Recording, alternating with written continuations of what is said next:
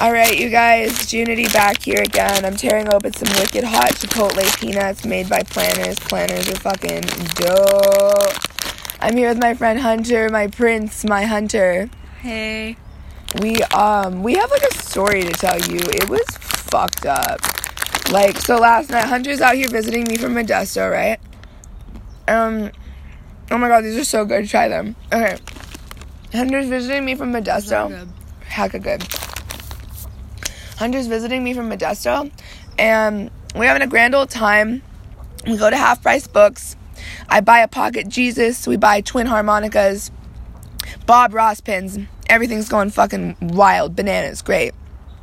We're walking home completely fine. The entire time we're completely fine. And I live in a city. Like, it's not a dangerous city, but it's still a city. Like, the potential of something happening the whole way didn't happen.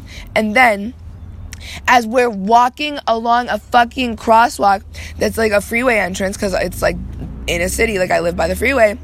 I guess you don't have to live in a city to live by the freeway, actually, but you know what I mean. I don't know why I'm so focused on it being a city. I have no idea why I'm so focused on it being a city. But we're walking, and then this fucking car, like, Hunter's in the middle of the crosswalk. I'm gonna tell you from my perspective.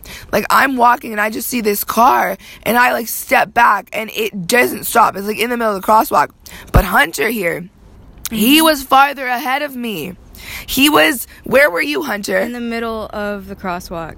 Hunter was in the fucking middle of the crosswalk. And Lacey, my dead friend Lacey, sorry that's a little morbid, but it's fine.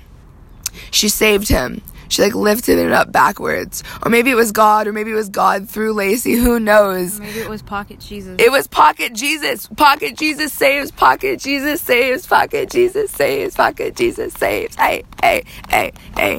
Anyway, we're enjoying our 420 weekend, and I don't really want to podcast too much because I don't want to ruin the ambiance. But we're at this Adobe right now, and it's beautiful. I love you guys. Bye.